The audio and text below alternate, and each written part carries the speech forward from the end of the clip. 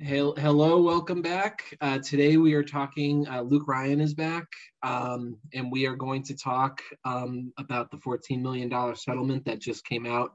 When was it, June 1st, Luke? We filed our motion for preliminary approval of the settlement on June 1st. Yes. Okay. And so was this in partnership with Attorney General Healey's office? I saw a joint statement between you and her. Was that true?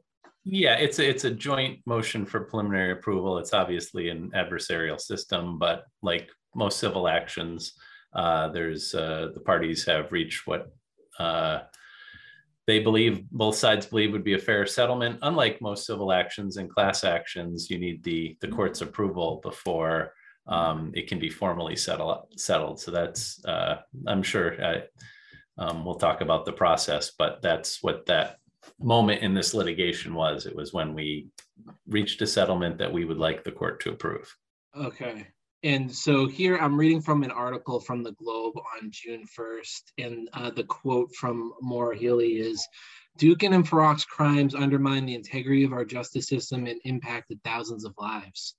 Attorney General Maura Healey, who defended the state, said in a statement, "From the start, we have recognized that defendants with vacated convictions should be refunded and are pleased to have engaged in a collaborative effort to reach a fair and efficient resolution for all involved." Do you have anything to say to that? Or are you in agreement there? Yeah, I mean, obviously this is litigation, as you and your viewers slash listeners know, has had a lot of parts to it. There's been a lot of kind of hotly contested parts to it. Once the case of CPCS v. AG came down and Commonwealth v. Martinez was resolved, I think the Attorney General's office did recognize that there were 10 separate categories of fines and fees that had to be returned, that the Supreme Court's decision in Nelson v. Colorado made this a matter of U.S. constitutional law. And I think, dating back to 2018, we're acknowledging that people had a right to get this money back. It's been tricky because the trial court and other state entities spent this Dukin and Farrak era taking in a lot of money from poor people and doing a really bad job of accounting for it. So trying to figure out how to settle this in a way that was fair and equitable has been complicated by that. So it's been complicated by the lack of records and therefore transparency, but they're saying that they just didn't keep good files on who paid what. Right. And so what you had was a situation, and we, back in 2018, moving back, we filed this class action lawsuit in February of 2018.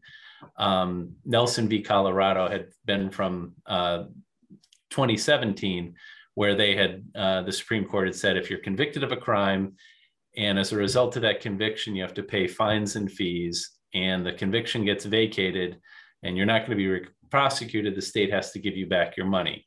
So at that stage in the litigation in February of 2018, we filed this class action. At the time, it was just on behalf of Dukin defendants because there had not been systemic relief that had been granted to Farrak defendants. At the same time, there were a couple of individual defendants who filed motions for refunds, Stephanie Green and Jose Martinez, who had their cases consolidated. The cases went to the Supreme Judicial Court, took direct appellate review of these reported questions from district court judges about what Nelson v. Colorado meant in their individual cases. And Dan Marks and Bill Fick, the other lawyers that I've been appointed class counsel with, we filed an amicus brief, and we essentially said to the Supreme Judicial Court, look, we don't think that using these two individual cases to fashion a global remedy is necessarily a good idea, because there have been systemic shortcomings in the trial court's collection practices during this whole era. There was this huge push starting literally coinciding with the Sonia Farrak's first day at the Hinton Drug Lab, where the Mass legislature said to the courts, all right, if you want to keep your staffing where it's at, you need to start, you can retain some of the revenue that you bring in from fines and fees collections. But if you don't bring in that money, then you're going to see your budgets dip. So they basically spent this whole period of time where these two chemists were engaged in this, pervasive misconduct, grabbing lots and lots of cash and having really poor systems in place to account for it. They weren't computerized. They weren't using like modern bookkeeping. They lacked the personnel, the infrastructure, the oversight. And so you had this period of time where the auditor was going into a lot of courts across the Commonwealth and repeatedly saying, look, what's happening in these places is troubling, because we have reason to be concerned about how accurate the record keeping is. There were a few instances of outright fraud where, probation officers were saying, yeah, John Smith did 12 hours of community service this month, when in fact John Smith had come in with $65 cash that the probation officer put in his pocket and said community service was performed. So that was the backdrop for this class action. You had a recognized right by the Attorney General's office, but the parties to this litigation have had to spend a lot of time kind of culling not only the trial court, but the parole board, the Mass State Police, the RMV for records to get, presumptive payment amounts that could be kind of the foundation for the settlement. And like the beginning of when the Dukin scandal broke, just trying to figure out who the people were that were impacted was a more arduous task than you would have guessed it should have been. Yeah. So Luke, one question. I think people hear class action and they sort of think of like these massive class actions where maybe everyone's a member, or maybe if you had you signed up for Comcast 10 years ago and you don't even remember. But who are what would be the outermost class definition here? Who are we talking about who's at least eligible for consideration? Yeah, so the class has been defined as individuals who suffered adverse dispositions for Chapter 94C cases, so drug cases. And by adverse dispositions, I mean guilty convictions as well as continuations without a finding, whose adverse dispositions were vacated as a result of misconduct on the part of Dukin and or Farrak, who could pursue a claim for individual relief based on Nelson v. Colorado. So that's a long-winded way of saying in this class, it consists of all Dukin and Farrak defendants. They are, whether they have records of payments or not, they're in the class. And we'll talk about what the minimum every single class member will get, but and what is it's been so long, I've forgotten, certainly I think the listeners wouldn't have written this down, but how many, just sort of back of the envelope, how many Dukin victims and how many Farrak victims are we talking about? Right. So you're talking about sometimes the reporting on this has there are really three ways to classify. So there are the number of drug charges, there are the number of dockets, and then there are the number of individuals. So in a particular docket, there might be multiple drug charges. A defendant might have had multiple drug cases. And so I think what it really comes down to is you're talking over 30,000 individuals who are a part of this class. Okay. From both labs. Correct. Okay. And they are still entrenched in that it was just Farrak and Dukin, right? Right. For purposes of this litigation, it is the individuals who received who've already had their cases dismissed. So there has been obviously Rachel Rollins, before she became the U.S. Attorney of Massachusetts, started this Hinton initiative to dismiss all Suffolk County Hinton cases during the entire Dukin and Farrak era that unfortunately her successor did not pick up the banner with. So, and there are other, classes of defendants who, the people whose samples Sonia Farrick was entrusted with analyzing while she was at Hinton, I think continue to have meritorious claims for having relief, but the class has been defined as these individuals who had their relief granted as of May 19th, 2020. So okay. if more people get, class, to have a class action, you need a minimum about 40 people. So there may be opportunities already. I know Rachel Rollins, before she left, dismissed all the what are called the letter 3 cases. So there's another 120 Suffolk people who got relief in 2021. They, at some point, I think would be good candidates to bring their own class action. And perhaps if there's, a couple thousand Farrick at Hinton defendants, if that relief comes, they're not going to be a part of this class because the certification date is when the class kind of doors for this class action closed. Right. And you mentioned as many as 10 different maybe types of fees or fines, or I don't want to use the word forfeiture unless you tell me civil forfeiture is included. We'll get to that. But yeah. I think people have a hard time, especially if you've never been dragged into the criminal justice system. I think people have no idea what is meant by fines and fees. So sure. Could you, without maybe touching on all 10, but at least give some of the classic, taking an imaginary defendant, arrested for simple possession, what would be the types of fines or fees that we'd be talking about for this person? Yeah, I mean, we quoted it in the complaint, a speech that the late Chief Justice Ralph Gantz gave, where he did exactly that. He kind of took listeners through a journey as to the ways in which the system had decided to shift, create these user fees, so to speak, and shift the costs to the offender and make people pay for the privilege of being prosecuted. So your typical defendant, there's a mandatory victim witness fee of $50 for a misdemeanor, $90 for a felony. If they're put on probation for 6 months, if it's unsupervised probation, that's $50 a month. If it's supervised, it's $65 a month. These are all drug cases. So there was a fee imposed, and this isn't every case. Sometimes, judges waived fees, but they were permitted to assess a drug analysis fee of up to $500 in every case. They were, some people had conditions of probation that had GPS monitoring that people had to pay, I think it's like $6 a day for. They had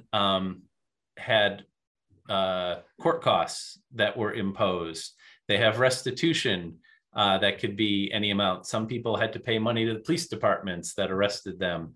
Court costs could be a couple $100s. There are fines. And in cases where every drug charge carries with it as a potential penalty, a fine depending on the severity of the charge.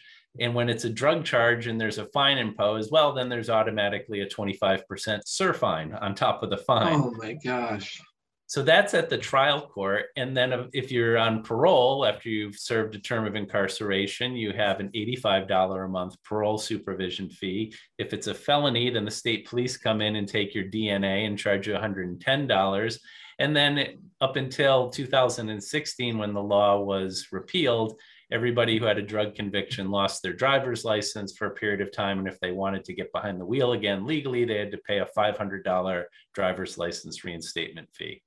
Wow. So this settlement is probably not going to, I mean, all of those, this works out to about $450 a person, right? Generally. Yeah.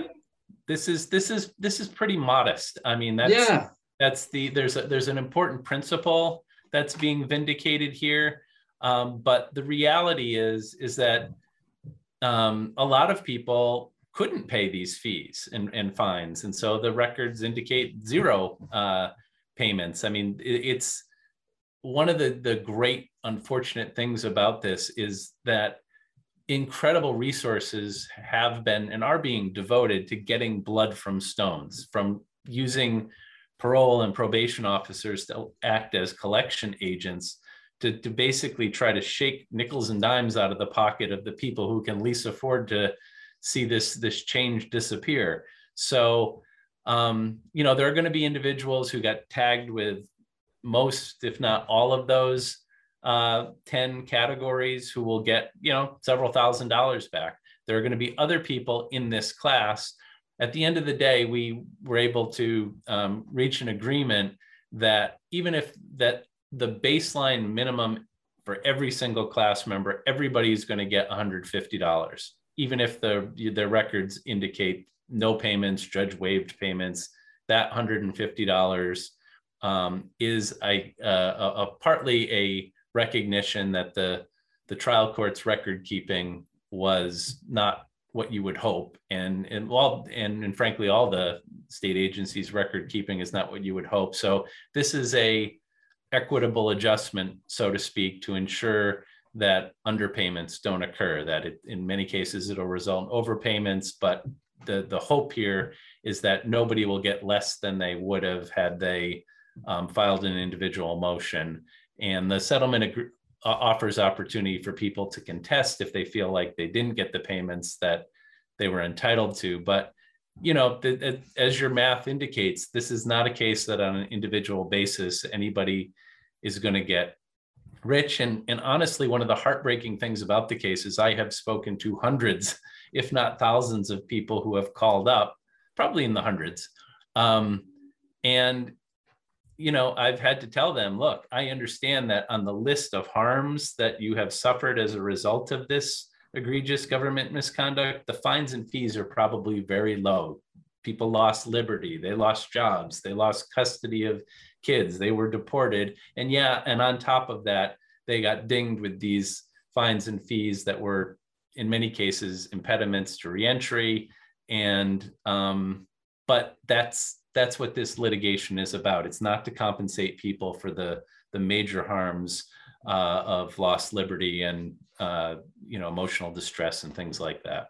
That's hard to quantify, right? You can't really put, I mean, this is like a dollars and cents fines and whatnot that you can actually put real numbers to. It's harder when you're coming to, you know, I can't see my kids, I got divorced, you know, something, I got beat up in jail, assaulted, you know, like crazy stuff. Who knows what could happen to these people? Go ahead. One thing we know, I mean, you know, I think that there's data that, especially recently because of the pandemic, people have looked at more carefully, that the average American doesn't have a big cash cushion. The average American is like 2 paychecks away from financial ruin, right? If you get an unexpected medical bill or a car repair or something, and you don't get your paycheck that you expect, you're in trouble. And the easiest thing, the most certain thing I can say in this case is that once you're arrested on a drug charge, you're probably not getting a paycheck for months, right? At best case, months, maybe years. Yeah. Maybe you're like my client, you're going to be held in prison awaiting trial because you can't make bail. And one reason that you probably couldn't make bail is because whatever little money you had got sucked up into that those whatever 10 categories that Luke, you very ably rattled off. And so what we're talking about is that this system, yes, it didn't take a lot of money from maybe a lot of people, but it took the last bit of money from a lot of people.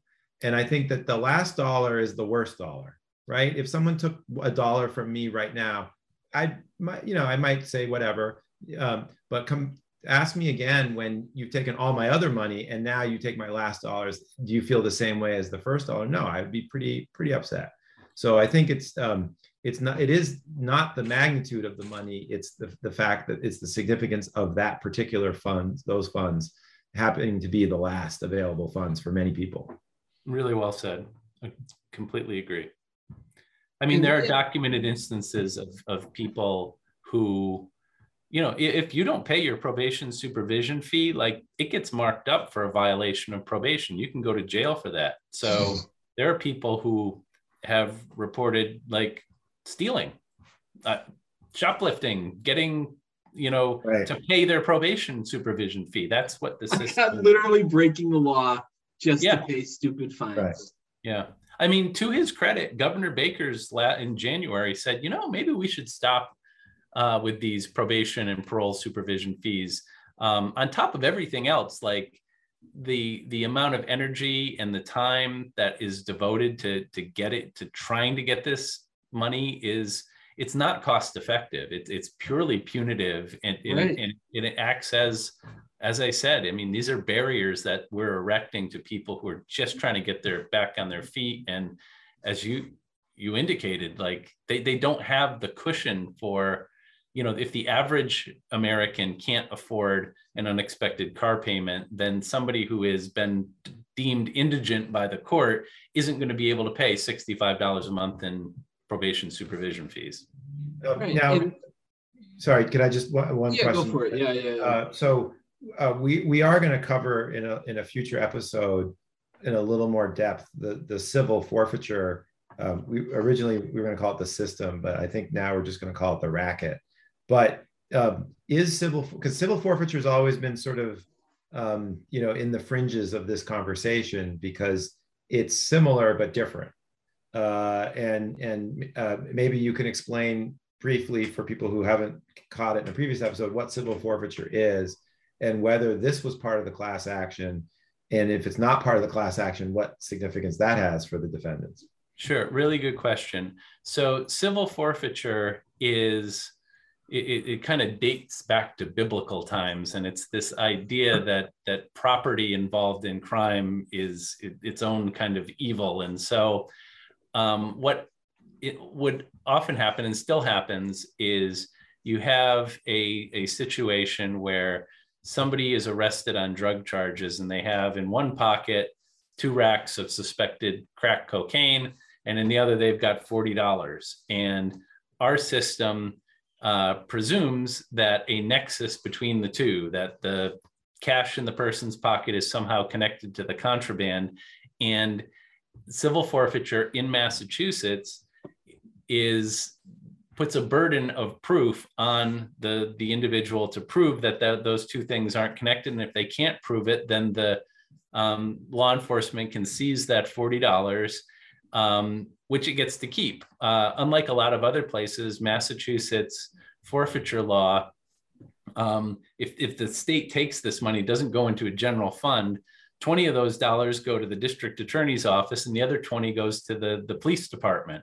And the municipality in which that police department operates cannot, by statute and case law, account for all the money that they take in allocating that department's budget. So it's truly pennies from heaven in Massachusetts to law enforcement agencies. And so you have places like the Institute for Justice that puts out this annual report called Policing for Profit and gives grades to every state in the country. And every single time they do this, Massachusetts gets a straight F. We have the worst forfeiture laws in the country. Frankly, it's not even close. We're number one. Yeah, we're number one. So when we filed the class action originally in federal court in 2018, in February of 2018, we brought claims related to forfeiture as well as the fines and fees and restitutions that I talked about. And as part of this settlement, what we agreed to do is to file a separate state class action limited to the 10 classes of fines and fees that I described that the Attorney General's office, to its credit, has agreed they have to pay back. So that's the one that's getting settled. And as part of the settlement agreement, as soon as a judge gives final approval to the settlement, then we will go into federal court and litigate the forfeiture part of this class action. Now, it's important, it was important for us, it's no secret, to be in federal court because in Massachusetts, the SJC in that case of Commonwealth versus Martinez had an individual motion where somebody was saying, and, when the police came in and they arrested me, they took, $1,400 that was in my apartment. And as part of my plea agreement, I agreed to give that up. But now that my case has been vacated, I want that $1,400 back, or I want another chance to fight about whether they get to keep the $1,400. And the SJC said that forfeitures are separate and have they're distinct from the criminal case. They're a civil action or a civil proceeding that is not dependent on the underlying conviction staying in place. That's kind of weird, to be honest, because there's no in the district court where most of these forfeitures happen. It's just a part of the plea. There's no like separate docket, right. Like a abuse prevention order has, is often the basis of an assault and battery charge, but there's a separate civil case where the victim or the alleged victim is, the plaintiff, and the defendant in the criminal case is the defendant in the civil thing. And those are different cases. When it comes to forfeiture, there's no separate case. And so our position has been, look, if you vacate the conviction, the whole plea goes out. You can't say, oh, but this part is still untouched by this development. So just to clarify, because I think you explained it well, but I want people to sort of visualize this. So if you were, let's say, a busboy or a wait staff, let's say at a nightclub that closes late, and you, at the end of the night, you split your tips, and you have, some of these people make pretty good money, right? Or maybe you have all your tips for the week. And maybe the next thing you're going to do first thing in the morning is go to the bank and deposit it. If you have a bank account, maybe you don't have a bank account. So you could have like $1,000, $2,000 of cash kind of rolled up. Yep. And if you get pulled over, and it used to be, I smell marijuana, which is non-falsifiable, right? And then they say they search your pockets, they flip them over, and they're like, "What's this? I see some resin in your pocket, or residue or something." And you get arrested, that cash is taken from you, right? You don't see that cash again. And then if you, at some point you've been held for maybe months in a county lockup, and someone comes to you and says, yeah, if you plead guilty, you can walk home. But there's a catch. You don't see that money again. So you would actually have to decide to extend your incarceration, roll the dice, and face a conviction, which could be, if you were in a school zone, which I looked at a map of Boston, and everybody's in a school zone. Yep. You could spend 2 years in prison just to get that $2,000 back. I don't know anyone that would do that. Yeah. I really don't. So the rational decision is to say bye-bye to that money. And the government never is actually taken to task. It's very rare. I had one civil forfeiture case against the feds where they tried to claim $300,000 when they really should only be claiming $100,000.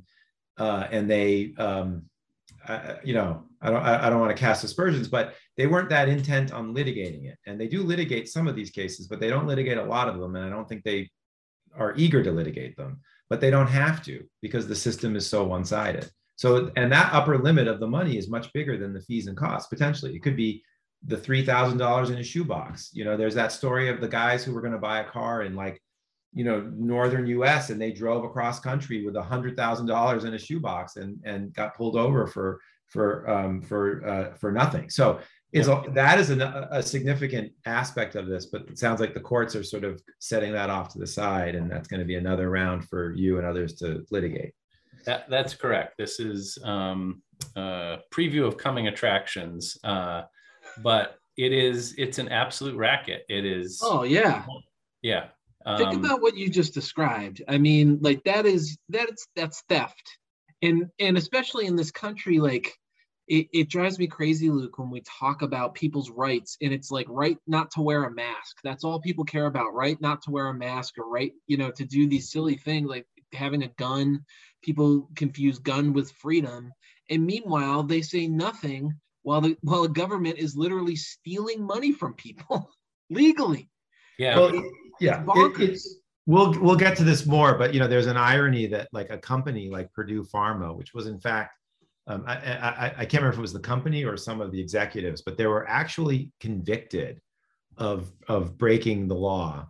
And yet I don't remember there being civil forfeiture of Purdue Pharma's assets, right? So when a wealthy person commits a crime, there's rarely civil forfeiture. But when somebody who can't afford to fight this is, arrested with money, and it doesn't have to be money, by the way. If you are driving around in a neighborhood slowly and the police think that you fit the profile of a drug dealer, they could say that the car is an instrumentality of the crime, and they could seize the car. And there aren't fact cards. Cell And I've phone, read cases that say, you know, state of whatever against 2 Plymouth, you know, whatevers. So I think it's not just the cash. It could be anything. I mean, it could be a house for that matter. Yeah, like a lot of things, you know, there's a very entertaining John Oliver episode about civil forfeiture that I would recommend to anybody go on YouTube and track down. And he kind of nails it. And it is, these are cases, if the money is of enough significance, like if it's more than just the $40 in the pocket along with the 2 rocks, if it's like, my experience, it tends to be, you know, over $5,000, then they will bring a separate civil action in Superior Court that's like Commonwealth versus $6,074 in cash, or they'll name the automobile or the house or the cell phone. But you know, the reality is that the prosecutors of the criminal case they're mindful that there's this civil action, and a defendant's willingness to part with money or property can often lead to a better offer on a resolution of a case, as you described, where, you know, and again, this is like a regressive tax. Like, this is often this money. I mean, Justice Thomas, of all people, has a pretty, you know, thoughtful opinion about how racial minorities, immigrants can be less trusting of banks, you know, with a history of redlining and all these other things. There's good reasons to not trust banks and to rely more on cash. And that makes them therefore more susceptible to having these seizures of large sums that, so it's, you know, years ago, we passed a milestone, and I think we've hit it every year, where law enforcement is seizing / taking more money from people than our nation's robbers are. And that's the world we live in now. And not to belabor the point too much, but I believe another factor weighing against contesting, even when there's a civil complaint brought for forfeiture, is if you have a criminal trial date, let's say 8 months out, and one of the things that's going to be used against you is this pile of cash. And in order to claim the cash, you have to submit a pleading with the court where you say under oath, or at least it's going to be used against you, that's my pile of cash. That would be most criminal defense attorneys' biggest nightmare, which is you're giving a set of admissions to the prosecution. And so most lawyers probably either advise against it or give what I would say is probably cogent and correct legal analysis. And then the defendant would choose that the money is not worth the headaches that it might entail. That's correct. It's nuts. It really is a crazy world. And at the end of the day, what are they solving? Like, this is what drives me crazy about this stuff, Luke, that they just kind of, like, they're charging people all these fines. They're arresting them for possessing drugs. Are they stopping any drugs from coming into the state? Are they stopping people from using drugs? Like, there's no barometer here. It's just like an operation that goes on and on forever, destroying people's lives without any reason. It's crazy. I mean, actually the opposite is often true. Sometimes in big drug investigations, you will have people, drug purchasers coming into cities to acquire the drugs and then leave with the drugs. And what law enforcement entities who have a profit motive have taken to doing is they know the deal's going down. They don't make the seizure on the way out of town with the drugs. They make the seizure on the way into town with the cash. That's what they're more interested in, stopping the car with the $50,000 of cash than stopping the car on the way out with the $50,000 worth of narcotics. So it's, you know, it really, I mean, this leads to, there have been zero checks on how this money gets spent.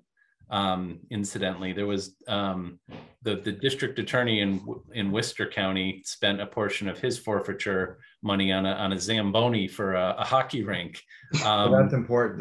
That's important. Thank God. Yeah. Thank God. The city of Boston spent, I can't remember, $600,000 or $700,000 on a surveillance, undisclosed surveillance system that they recently had to fess up to. Yeah. I think it was a cell phone surveillance system. This sounds like Iran-Contra all over again, using outside money to just buy, crap to suppress people. This is nuts. So let's get back to the 30,000 though. So first of all, congratulations on the settlement. Thank you. I think people don't understand when they hear about any kind of legal settlement, how much work went into that, and that it wasn't easy and it wasn't certain. And I'm sure that you, tried every bit of,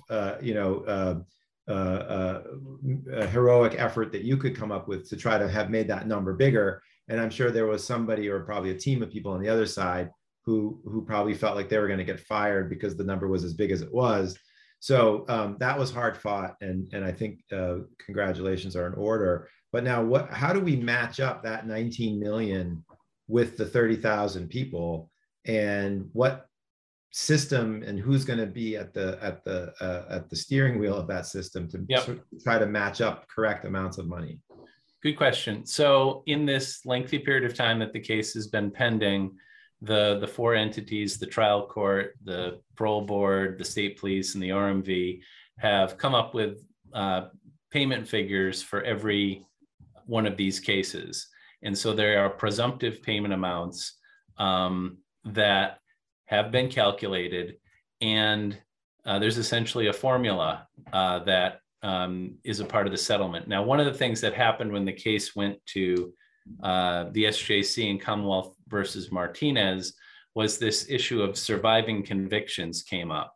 So oftentimes when somebody's charged with a drug crime, they're also charged with other crimes, be it firearms. They could be serious charges or they can be less serious. But when the Dukin and Farrick convictions were vacated and those charges were dismissed, in about a quarter of the cases, there remained on the person's record a surviving conviction.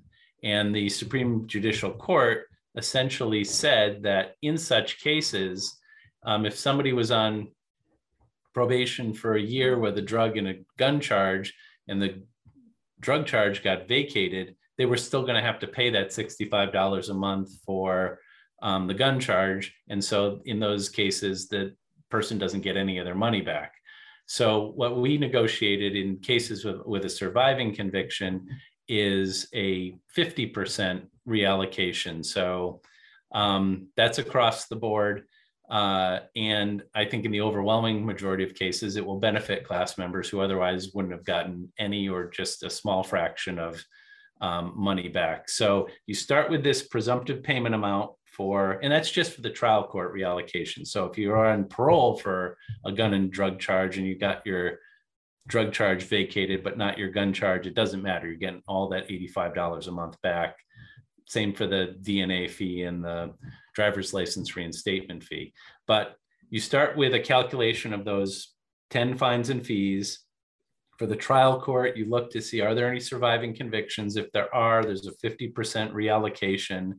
And then whatever that figure is, you add $150 to. Unlike a lot of class action settlements that we all may be familiar with, you get the postcard in the mail that says, you're a part of this class to opt in, send in this form. And then later on, they say, all right, if you want to, get your piece of this settlement, you need to fill out a claim form. That's not going to happen in this case. In those kinds of cases that I just described, the claim rates are kind of notoriously low. They often hover below 10%. So we have a process here where once a judge gives final approval, these checks are just going to automatically go out to class members. And if it turns out, and it probably will turn out, there's going to be a fair number of these cases date back to 2004. There are going to be some deceased class members. So the descendants of people who are deceased class members will be able to, get themselves approved as a personal representative of the state, and they can claim the cash.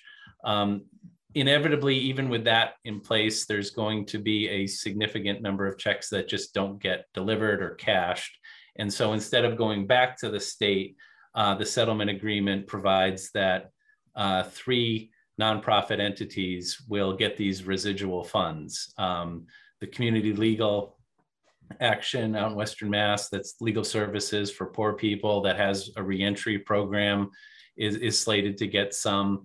There's a group called the Transformational Prison Project that's led by formerly incarcerated individuals that does amazing restorative justice work that's going to get some of the residual funds. And then another program called My Turn that is also for and led by formerly incarcerated folks. That's really about reentry and education and technology. They're going to share in the residual funds. So it's a settlement that will provide for even the people, the checks that don't get cashed will go to places that will indirectly help members of the class, even if the people themselves who are entitled to it, for whatever reason, it doesn't end up in their pocket. And is there, as somebody who dabbles in class actions, is there a mechanism by which, aside from mailing the check, that we could, provide an option for people to either put their name in and see if they're eligible for money, or they know a relative? I mean, I'm very worried about people who are deported. Sure. I know my firm has I think represented one or two, and I know it goes on all the time, that people got deported because of the drug conviction, that once it gets vacated, I mean, I don't know how you probably, not only would you probably not reapply, but you would, you're at the back of the line, and now you have to explain. They don't ask you, have you ever been convicted of a crime that you weren't subsequently absolved of years down the road? I think they just ask you, have you ever been convicted of a crime? And you have to say yes, and then attach an explanation, and no one's going to really pay attention to that. So I am worried about people who, not necessarily death, but other reasons that might not be able to know there's a check being with their name on it. Is there a way that we could have people find out? Yep. So once preliminary approval is granted by the court, there's a notice that will be mailed out by a settlement administrator to all class members. And there'll be a media campaign around this too, to alert people that these notices are going out. If somebody is a member of the class and they don't receive a notice, then they will be able to call a settlement call center. There'll be a website, and they'll be able to say, hey, I'm a member of this class. Here's my name. Here's my new contact information. This is where the check should go to. And so I'm hopeful that, lawyers like you and other organizations that help this population are aware of this, and, we'll be doing everything possible to make sure that, it's a group of folks who, given their limited means, or I would suspect would be more transient than just an average group of folks. So the significant efforts are going to be made on the notice side, and the hope is that through the notice, individuals will then be able to give updated information, so that when the next mailing goes out with checks, that as high a percentage as possible land where they should.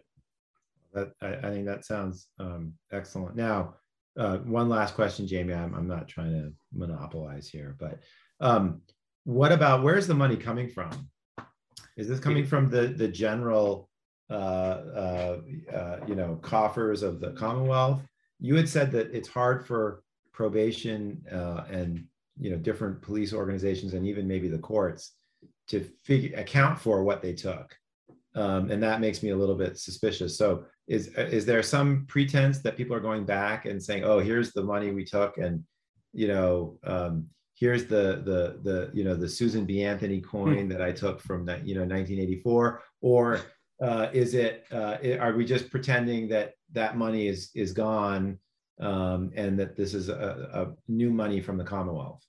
Right. So I think there's going to have to be like a legislative appropriation to pay for this, but I think we're operating under the idea that, say somebody paid a $65 probation supervision fee in 2010, the state took that in, they then sent it to the treasurer, went into the general fund, and then when they got their back in the days of when retained revenue was how the courts were funded, then that $65 would be accounted for and would go back, or 10% of it would then go back to the court for its appropriation. So yeah, but in terms of the actual Susan B. Anthony coin, no, that's long gone and been circulated all over. So it's not the same dollars that were spent by so the did any town or city authorities get this money, or was this all Commonwealth, either through the state police, the courts, or probation? Yeah, these are all no, the answer is the only one that I would say that would give me some pause on that would be restitution. I know in the Martinez Green case that I referenced that went to the SJC, restitution was imposed, and a local police department was the recipient of like $1,000 that the defendant had to pay.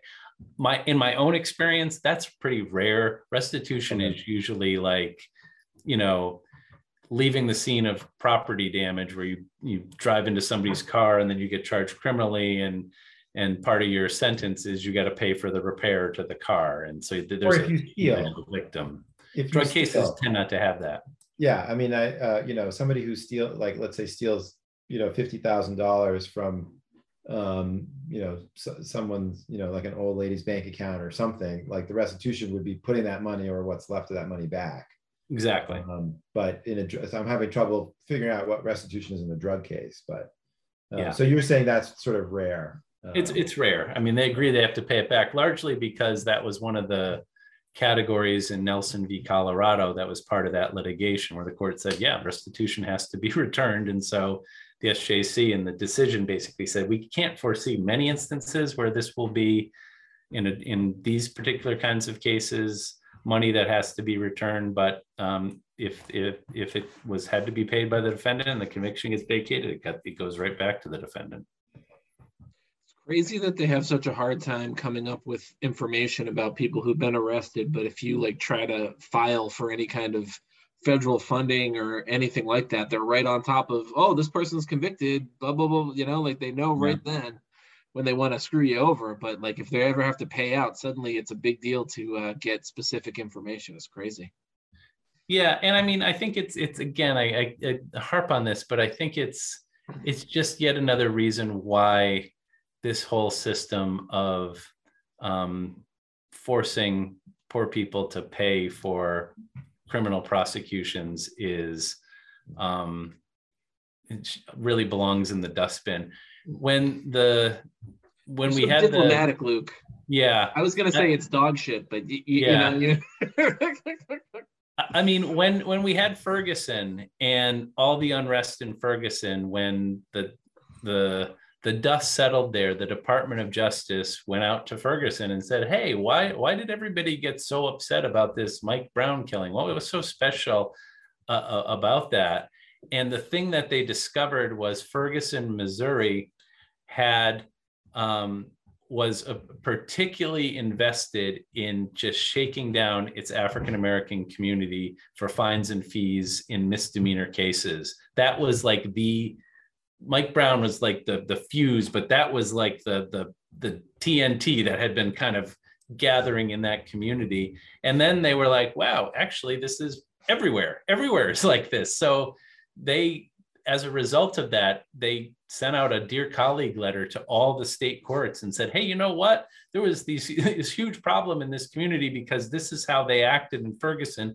And you all might want to convene some working groups to see how you're doing things in your jurisdiction, because it sure seems like what Ferguson was doing was part of a national trend towards shifting these fees and financing local government through this regressive tax on the poor. And sure enough, Massachusetts did some soul searching through a working group, put out a report and realized, boy, we're really finding every which way we can possibly grab money from the folks that have the misfortune of walking into our criminal legal system. Wow. Right. I mean, it's I think people who are familiar with user fees know that they're generally considered appropriate when the person incurring the service has to pay the user fee. right? So if I'm going to, I'm trying to think of a user fee, like they might charge, the town might charge you, $25 to review your, your architectural plan for your new deck, right? Yeah. Well, that's fine. If I want to have a new deck, I guess I'm willing to pay $25. And if I don't want to pay the $25, I guess I like the deck I have. But you're turning it backwards when you're saying to somebody, well, we're going to prosecute you and we're going to get money at the same time from you because you're incurring a user fee. That's backwards. And any economist would tell you that that's a fool's errand to reverse the financial burden on the person, put it on the person who's not deciding to incur that service. Yeah, it's really fascinating. Like if you go back and you look at the history of this, it really in Massachusetts stems back to a report written by a guy named Charles Ring in 1988 in July, and it was really titled, Shifting User Fees or something like that to the offender. And it was this like report that was submitted to the state legislature saying that, hey, it seems like, with these out of control, fiscal problems that all we're experiencing, we're overlooking a potential source of revenue here for funding the court system, which is the people that are using it. And as he was making this case, one of the concessions he made was that, there are two models of probation. You can have a support system, which is all about, helping people, re-enter, getting them jobs, getting them training, getting them the help they need. Or there's a surveillance model where the whole goal of probation is to just violate people, and it's a gotcha kind of system. And when he submitted this report, he candidly admitted that the support system that probation kind of had been founded on had given way to the surveillance system. But even though people weren't really getting services from probation, we might as well charge them. And it was literally like less than 3 weeks after he submitted this report that the legislature just turned right around and said, yep, we're going to start charging things. There's a it's kind of a fascinating, this was 88. This was the middle of Dukakis's run. And it was like he and Bush were just competing to see who could be tougher on crime, who could, show the American people that they were more anti-drug. And this was just, I think, a way for, Massachusetts to kind of get behind the governor who was on the ticket for the Democrats to say, look, we hate poor people as much as your Republican opponent, if not more. And to have something like that, a report that goes out, it's 30 pages, and then all of a sudden, less than 3 weeks later, there's a new law. Like nobody studied it. Nobody, convened a group to say, hey, wonder what this will be like for the people who are suddenly on the hook for this cash. Will it help them? Will it help us? And none of that happened. It was just became a race to how can we come up with more ways to grab money from people? Well, everything we've touched on crime, right? Yeah. That was the other thing. It looked tough. Yeah, everything we've touched on in this podcast, I think, represents a bipartisan failure. Oh, for sure. They're both heavily invested. I mean, the Clintons and the crime bill, and I'm using bipartisan charitably. I mean, it's been a while since I've studied the legislature's breakdown, but we're primarily talking about people who self-identify as Democrats. An occasional Republican governor thrown in for amusement. But this has been a consistent, uniform, and sort of relentless effort to turn the screws on people, whether that was intentional or not. I think that's interesting, the article by Ring that you mentioned, because I don't think people appreciate that probation is not like, oh, if you commit another crime, you can go back in. I think people think that's what probation is, right? It's not. You can, it is that, but they stack on conditions, which on occasion I've been made aware of, that sound like things that should be legal. So like, for example, for some people, if you have a computer crime, your probation violation could be using a computer, as that dastardly act of using, like logging in to your Yahoo account. For some people, it could be drinking. For some people, they have curfews. right? For some people, it's driving, and it's like, well, if you can't drive in this country, how do you make money? So Right. there's all kinds of, I think, this is my personal view, ludicrous and should be unconstitutional limitations that we put in to probation as a tripwire so that they get you, right? And I think it's by preponderance of the evidence, they'd have to prove the violation, right? So they don't have to prove you were drinking. They just have to prove that, you know, one or two people might have thought you were kind of sort of drinking, and you can go right back in. So so I think that's fascinating that was the intent of the system, and it turns out that system was really to prop up a lot of these costs. Yeah, I mean, as bad as probation is, parole is worse. It is so much worse.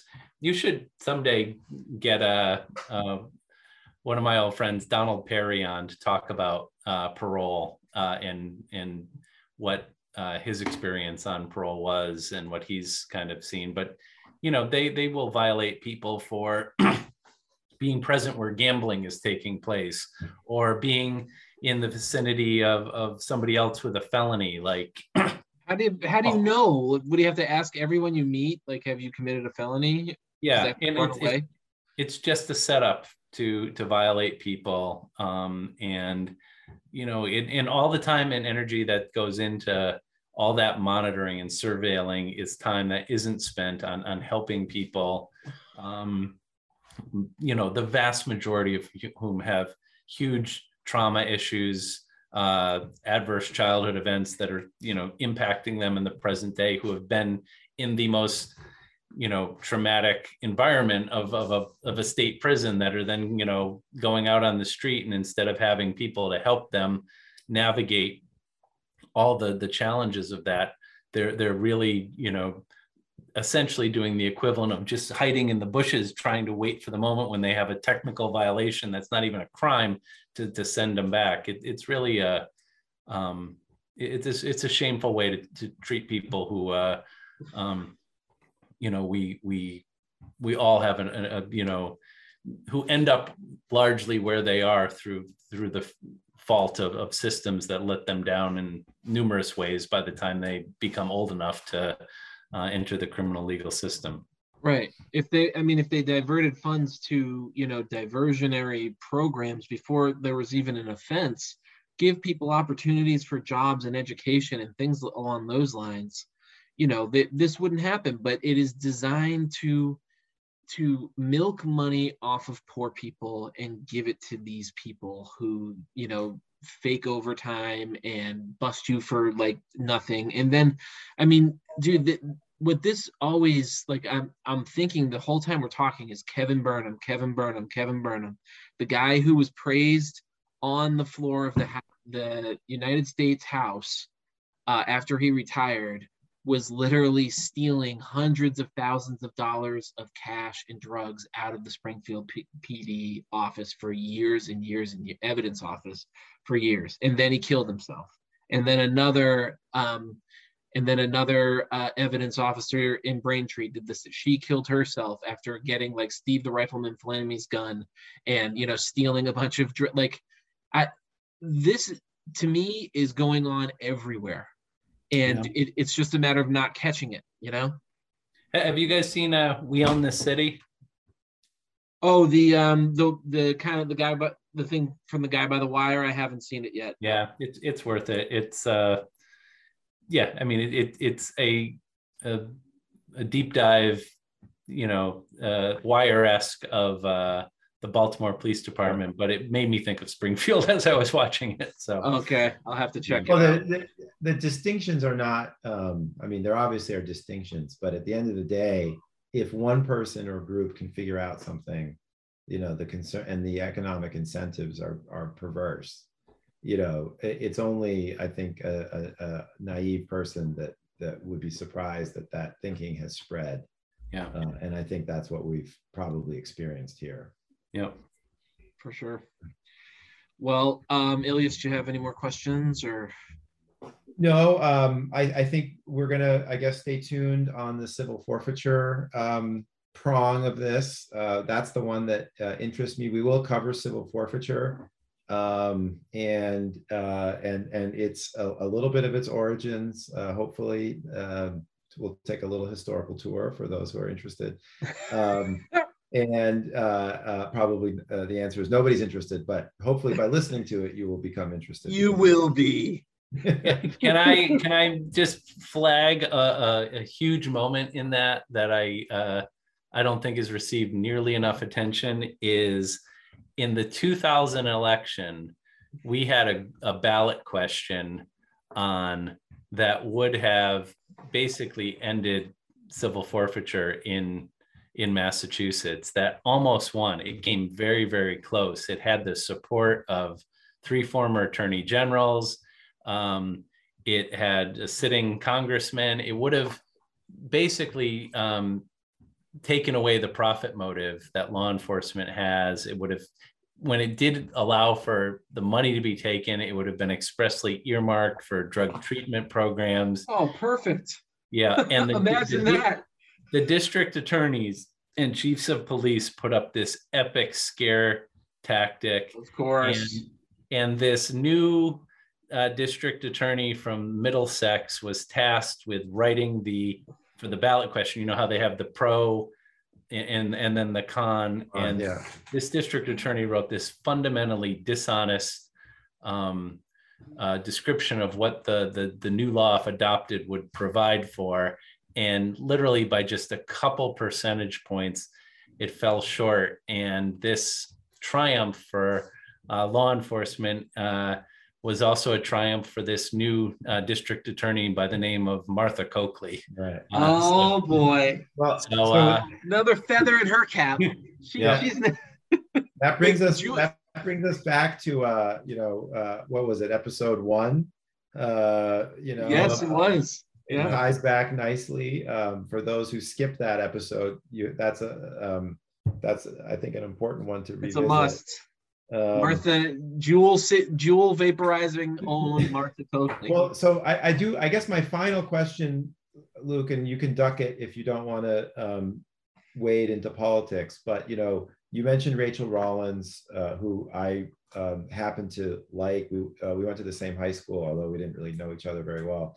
And I was a little bit saddened when she said she wants to move over to the U.S. Attorney's office, because I'm thinking, you were more valuable where you were, and you could do more, right? Where you were, you had more, I think, a bigger portfolio. And I think Maura Healey, who I also like, and on balance, my personal view is I think she's been good. I'm sure there's critics and things to be critical of, but she's running for governor. Is that right? And so my concern is, are we creating more voids than we're filling? And do you get a sense of which way we're going in terms of the leadership on this issue? Are we sort of treading water? Is there signs of optimism? Is there signs that there may be a backlash and a rollback into the old way of doing things? Yeah, I mean, without getting into the specifics of that race, like I noticed, billions of dollars were just devoted to unseat and recall the district attorney in San Francisco on a really kind of shameless campaign that was aided and abetted by national and local media organizations like the New York Times that kind of perpetuated this myth that this progressive DA comes to town and all of a sudden these murder rates go up and that's the responsible for this soft on crime. So I think we're living in an age where, there have been some really kind of a new breed of people who see the role of a prosecutor as being different. And Rachel Rollins is a great example of somebody who, went into office and kept a promise that said, look, here's a list of minor misdemeanors that we're not going to waste our time with. We are going to divert because it's a poor use of resources, and prosecuting these cases actually increases crime. It causes the people who are prosecuted to commit more and more serious crime. So I think the establishment out in the world is very hostile to these kind of innovative ways of looking at public safety. One thing that I think is kind of fascinating as we're, within this experience that we're all having and with, these mass exonerations is, as we look at, COVID and increasing, the reality is that in a lot of places, crime has increased, and it's not just in, the jurisdictions of progressive prosecutors, but there have been more murders of late in Philadelphia, where Larry Krasner is one of the first progressive DAs, and other places across the country.